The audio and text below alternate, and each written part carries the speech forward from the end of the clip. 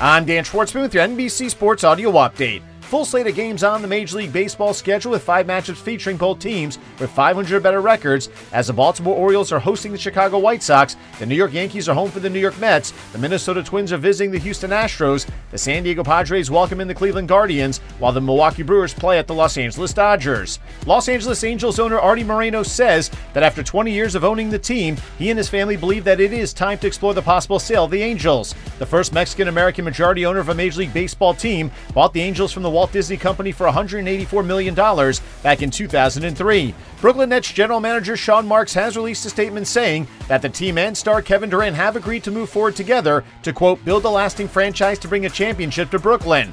The 12-time All-Star had asked to be traded back in June and reiterated his stance to owner Joe Tsai at a meeting in London, with Durant reportedly asking Tsai to choose between him and head coach Steve Nash and Marks. Durant begins a 4-year, $198 million extension this year. The Washington Commanders have placed pass rusher Chase Young on the reserve physically unable to perform list, meaning the 30-year pro can return Week 5 against the Tennessee Titans at the earliest. The 2020 Defensive Rookie of the Year is recovering from a torn ACL suffered last season. Star safety Jesse Bates III of the Cincinnati Bengals has returned to the team and has signed his franchise tender after missing training camp while trying to negotiate a long-term contract. The 25-year-old will play this season for close to $13 million after helping the Bengals reach the Super Bowl last year. Alabama head coach Nick Saban has signed a 1-year contract extension, which will keep the 7-time national championship winning coach in Tuscaloosa till 2030, while also receiving a raise that makes Saban the highest-paid college football coach in the country at $11.7 million per season. It's a critical Game 3 in the first round of the WNBA playoffs